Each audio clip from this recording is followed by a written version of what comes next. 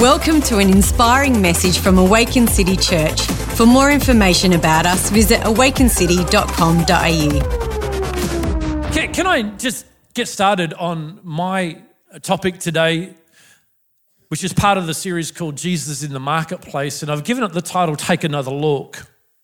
And with that thought, take another look at the marketplace. And I'll remind you today of the four different views that Christians have on the marketplace and the fact that God has called us to have one of the last two views, not the first two views. But with that, often in church life as church leaders, we call Sunday game day. And for church pastors and leaders, it really is game day. It's the day where we've got to serve at our highest level, be in the greatest moments of faith for others and really pour out all that God has given us. And so game day for pastors and leaders, that's kind of true for a Sunday. But for those of you listening today, this is not game day. Sunday is not game day. It's more like a locker room. It's more like the training track. It's a lot more like a coaching moment. Actually, game day for you starts on Monday. In fact, you get 5 or 6 game days during the week while we kind of get one. Do you know what I'm saying? It's not like that for us pastors. Trust me, we've got other things to do during the week. But the reality is that game day for you and I is when we enter into the marketplace. And so I want to go to Isaiah chapter 61, read from 4 verses 4 to 7. And understand that when we read those verses 1 to 3 really talks about the God who redeemed us and how he redeems us from brokenness and captivity and bondage. But verse 4 takes a shift and God starts to speak about what he expects will happen through those who have been redeemed. And it's a powerful thing when you look at it with the power of the Holy Spirit speaking to you. Verse 4 starts like this, and before I start, why don't I pray? Father, thank you that today you can remove me from the process and speak through me, think through me, do what you do best, anoint and empower. God, I ask that our hearts would be open and ready to receive what you're speaking to us through this word today.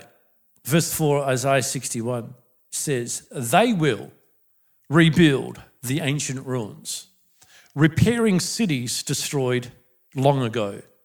They will revive them, though they have been deserted for many generations. God's people, the redeemed, shall rebuild, repair, and revive. Though they have been deserted for many generations, foreigners will be your servants. Speaking of the fact that you'll be an employer, not an employee. They will feed your flocks and plow your fields and tend your vineyards. You'll be a landowner, not a leaseholder. You will be called priests of the Lord, ministers of our God. You will feed on the treasures of the nations and boast in their riches. Instead of shame and dishonor, you will enjoy a double portion of prosperity in your land, and everlasting joy will be yours. I want to talk to you today on the fact that God transforms your career into your calling. In fact, your calling is in your career. God transforms whatever it is that you do in the marketplace once you get born again and come to him, and he transforms that into your very calling. But often because of short-sightedness, often because of traditional church perspective, it's not the way that we have seen the marketplace. Traditionally, church has kind of brought us to the place where there should be a separation between our faith and religion and what takes place in the marketplace. Martin Luther King Sr., the father of the civil rights movement leader, worked at a stable during the day while completing his education at night. It was a tough and grueling job. One day he did not have enough time to go home and take a shower before going to school. So he went there straight from the stable. When he got to class, someone said to him, "Martin, you smell like a mule." To this he replied, "It is true. But as long as I don't think like one, it does not matter." There is so much to learn from Luther's response. It doesn't matter how menial or thankless your job is. What matters most is what's between your ears. You can smell like a mule and still think like a history maker. You may not be a world changer, but you might just be raising the child who does become the world changer. We often find ourselves working at levels way below our calling. And as a result of that, can I remind you of the 4 different perspectives of the marketplace that Christians carry? And I've adapted this from Ed Silvoso's writing in his book called Anointed for Business. Here's the first perspective that you can have as a Christian of the marketplace. In fact, he calls them levels. I want to call them perspectives today, probably to be less offensive, because I can be offensive without thinking about it. First level of perspective of the marketplace is this: it's evil, and I need to hold my ground as a Christian. Ed Silvoso says these Christians need a lot of maintenance. They see themselves as prisoners of war in an evil environment, forced to survive with dignity in an undignified place. The second perspective, it's neutral. It won't change me, but I won't change it. These people have a more positive view of the marketplace, but don't believe they can make a difference. They settle, in a sense, for a draw. But the last 2 levels is what this series, Jesus in the Marketplace, is all about. The last 2 levels is really where it all begins for us as the redeemed of the Lord. The third level or perspective is regarding the marketplace, I influence it by applying the principles of God in the marketplace. I'm going to do what God tells me to do regardless of the consequences. I remember a time when I was working for a company out there and managing contracts, and a document came across my desk, and basically the big boss wanted me to falsify the documents in the contract so that the company could continue to make profit even though it wasn't able to meet the requirements of the contract. I can remember going and looking through and going, oh my gosh, I actually have to put my signature on this because that person at the top wants to do the wrong thing. I can remember taking the document to my boss, the big boss. He wasn't my direct guy, but I had to skip a few to go to him, and I put it on his desk and I said, I can't do this. And he said, why not? I've told you to. I says, no, I've got to sign off on this, and I can't sign off on it because we are doing the wrong thing by the client. He says, do you realise if you don't do that, you can lose your job? I says, that's fine. I'll go downstairs now and write my resignation. I'm fine with that. And he looked back up at me and went, I said, yeah, no, it's cool. I mean, it's not cool, but it's cool. The short story of the end of that whole process was this, that I walked out of that office. The documentation got changed to bring forth the truth. The client didn't get ripped off. I kept my job, and a few months later became one of the senior managers in that company, which was not what I thought was going to happen. But you see, when you get the right perspective of the marketplace and realise that you're not a prisoner of war in that place, you are an ambassador of Christ. You've got to realise that it doesn't influence you, but God has called you to influence it. At the third level, that level, you recognise that you are there to influence it and operate in the principles of God in the marketplace. The final perspective, level, is I transform it. You have experienced God's transforming power in business and realize that God has called you to spread that transformation throughout the marketplace. The key in all of this is to understand what it takes to move from level 1 or 2, view 1 or 2, to view 3 or 4. And that starts by recognizing that business is a calling. One of the reasons that we don't see the transformation we should see in cities and suburbs around the world in the civilized world is because too many Christians are relying upon a small percentage of the body of Christ to bring about that transformation. But if we as a body will rise up and recognize that God has called us in the marketplace to make a difference, called us in the marketplace to bring forth transformation, we will see that transformation take place. Let me ask you this question. How can a pastor change laws in government? Answer, he cannot. It takes a public servant to do that. How can a pastor bring integrity into the business world and justice for all concerned? Answer, he cannot. Only a business person can do that. How can a pastor change the philosophy in a classroom? Answer, he cannot.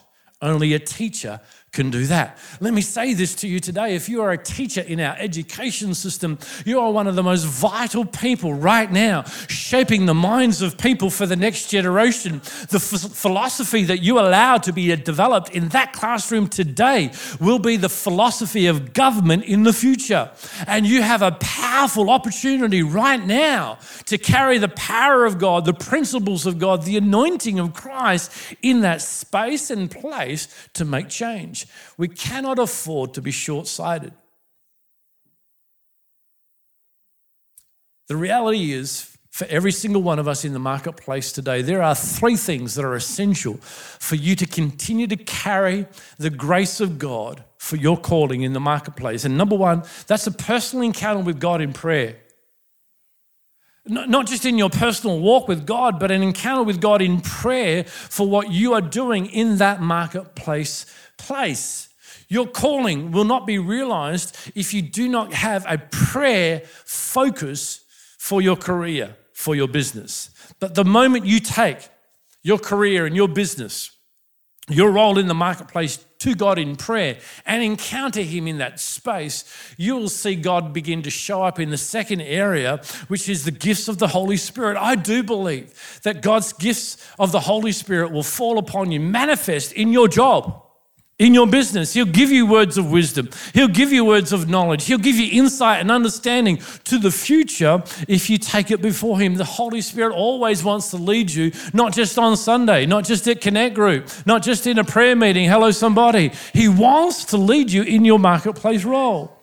And the third area would be in the area of exceptional people skills, that we would develop people's skills that would be exceptional, above the norm. In our Connect group this week, we started to discuss that, and I asked the question around the room, what's the number 1 people skill you have learned during your time in that place as a business owner, as an influencer? And things like never burn the bridge came out. Never burn the bridge of relationship, because the same person you pass on the way out will be the one that you pass on the way back in. The same person you pass on the way up will be the one you have to pass on the way down. So never burn the bridge of relationship. Things like learn to really listen came out, like good listening skills and understanding people. Things like believing in and being concerned about other people's dreams and desires came out.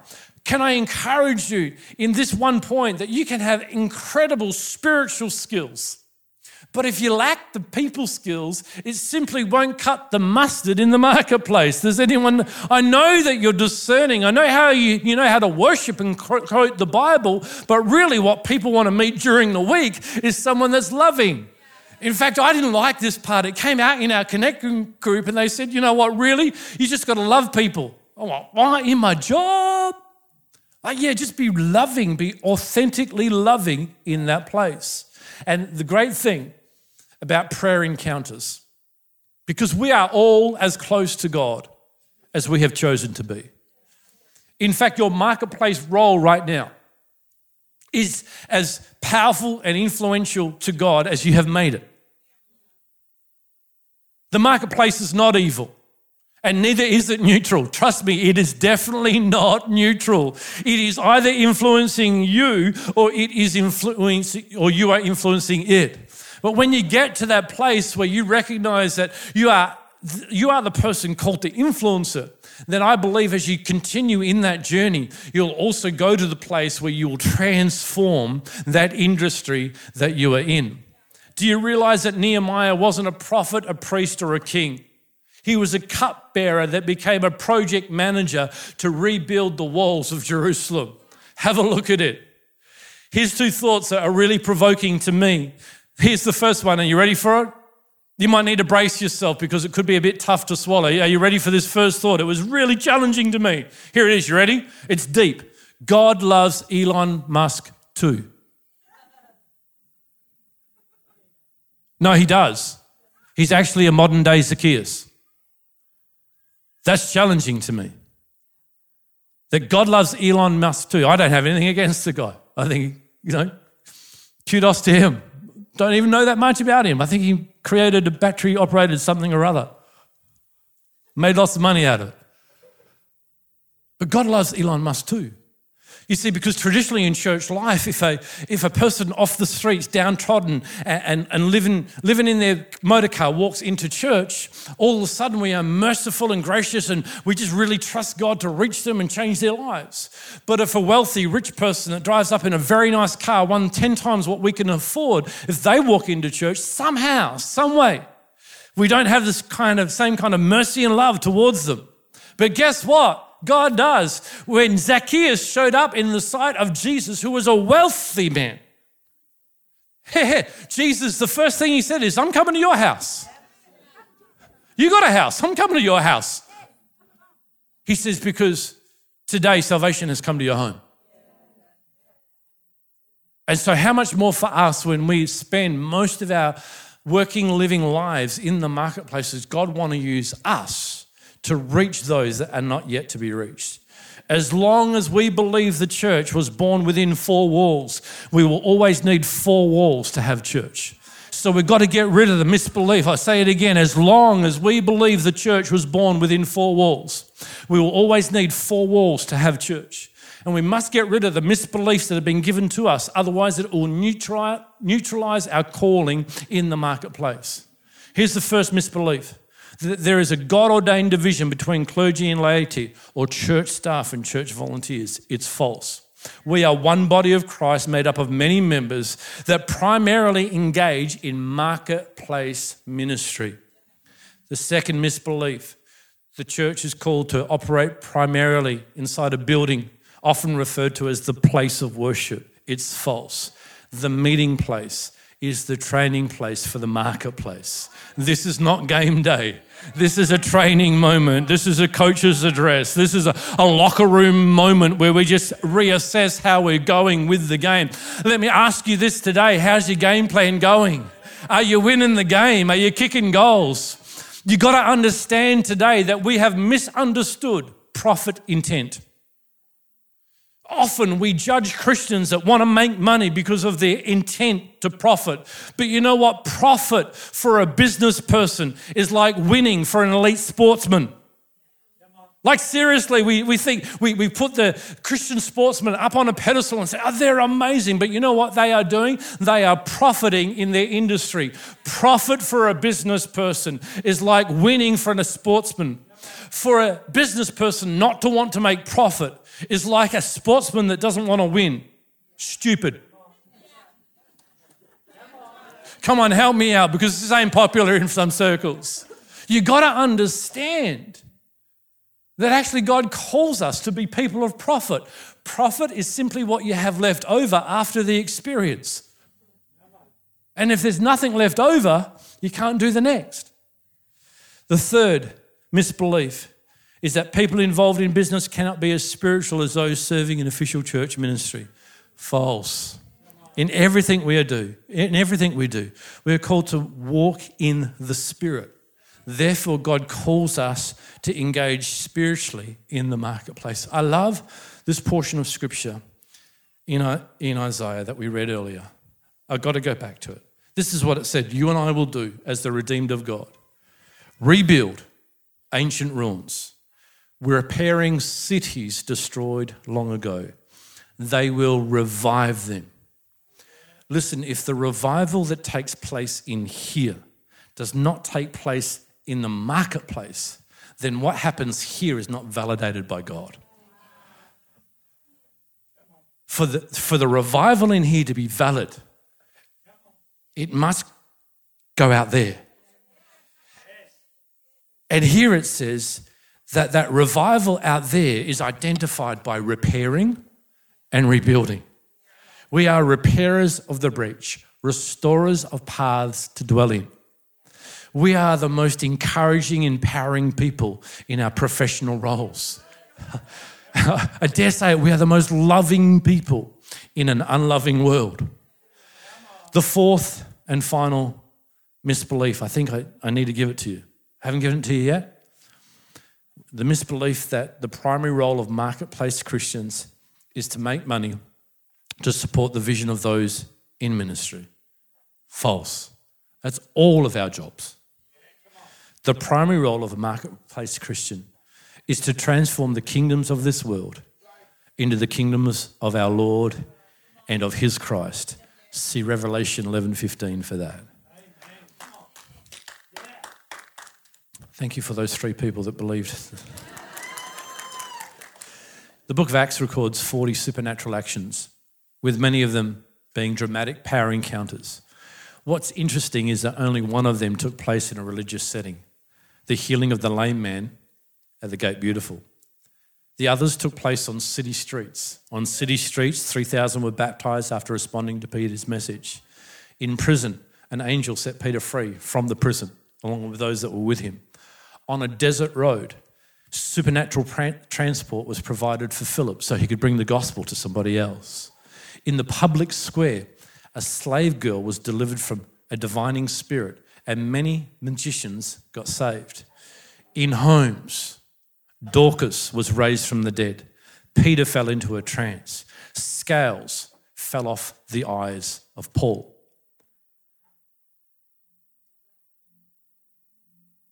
Whilst we believe that the church was birthed within 4 walls, we will always need 4 walls to have church. But you and I are walking, living, breathing welcome lounges. We have a welcome lounge in church. We have a welcome lounge in church because we want to welcome people here for the first time. But out there, we are that walking, breathing welcome lounge. We have places of connection in church for when people come to church, but out there, we are the person of connection. We have transformation moments here on the altar. But friend, when you go out there this week, you are that altar of transformation. The calling that God has given you in the marketplace is not just about witnessing. It's about transformation. So when you walk into work tomorrow morning, whether you're an employee, a manager, or the owner, your primary passion should be, how can I bring the kingdom of God into this space? How can I bring the kingdom of God into this place? And it's not by rejecting the system. In fact, you have to accept the system, but change the system along the way. Don't become the prickliest person in the place. Prickly has become popular around here over the last few weeks. Don't become the most prickly person in the place. Become the most magnetic and attractive person in the place. I really believe that God wants a fresh anointing to come upon you for the marketplace. Often we have been scared to succeed because of what it might do to us in the process. But here's the reality. Here's some advice that Ed Salvoso's father gave to him as a young boy when he was wrestling with his faith and this sense of being called into the business world to make money, but being scared of what it might do to him. He actually said to his dad, "I'm scared, Dad, that I'll get filled with pride and won't carry humility." This is what his father said. These are powerful words. You ready? He said, "Son, the only people that have a shot at humility are those who succeed. Those who fail have already been humbled by their failure." He said, so go ahead, succeed, and then go on and humble yourself by turning the results over to the Lord. I do believe that in this day and in this hour, revival is something God wants to do in us and through us. But it's not so that we can just keep it in this space and in this place, but that we can carry that into the cities and the suburbs. You must understand this. The marketplace is the combination of business, education, and government. It is to a metropolis what the heart is to the human body. Through these three arteries flow the life of a city. A city cannot exist without a marketplace in the same fashion that a body cannot live without a heart. I think sometimes we've taken on the arrogant thought that the church is the heart of a city, but it's not. Oh, I could feel the resistance to that statement. I'm not sure whether they were knives or I slept wrong last night, but here's the reality. The heart of a city is business, education, and government. And we, the church, are called to bring transformation. There is only one organisation in the city. This will maybe make up from ground for me for the last statement. There is only one organisation within the city that touches every one of those realms, and that is the church, made up of people in business, education, and government. Let me pray for you. Father, right now, I want to thank you that you help us to get a new perspective of the marketplace, a new perspective of our role in that place and in that space. That God, you've called us to influence it. You've called us to transform it. And God, today, as you pour out your Spirit on our lives, we're asking, God, that you'd not just do something that makes us feel good about our place of worship, but you'd do something that would change and transform the way we see our place of work. That God, you said that as we work, we should work as we're working for you. And as we do that, we'll become a minister in the marketplace. In Jesus' name. In Jesus' name. In Jesus' name. Amen. Thanks for listening to this message. We hope it has blessed you. If you would like to find out more about Awaken City Church, visit awakencity.com.au.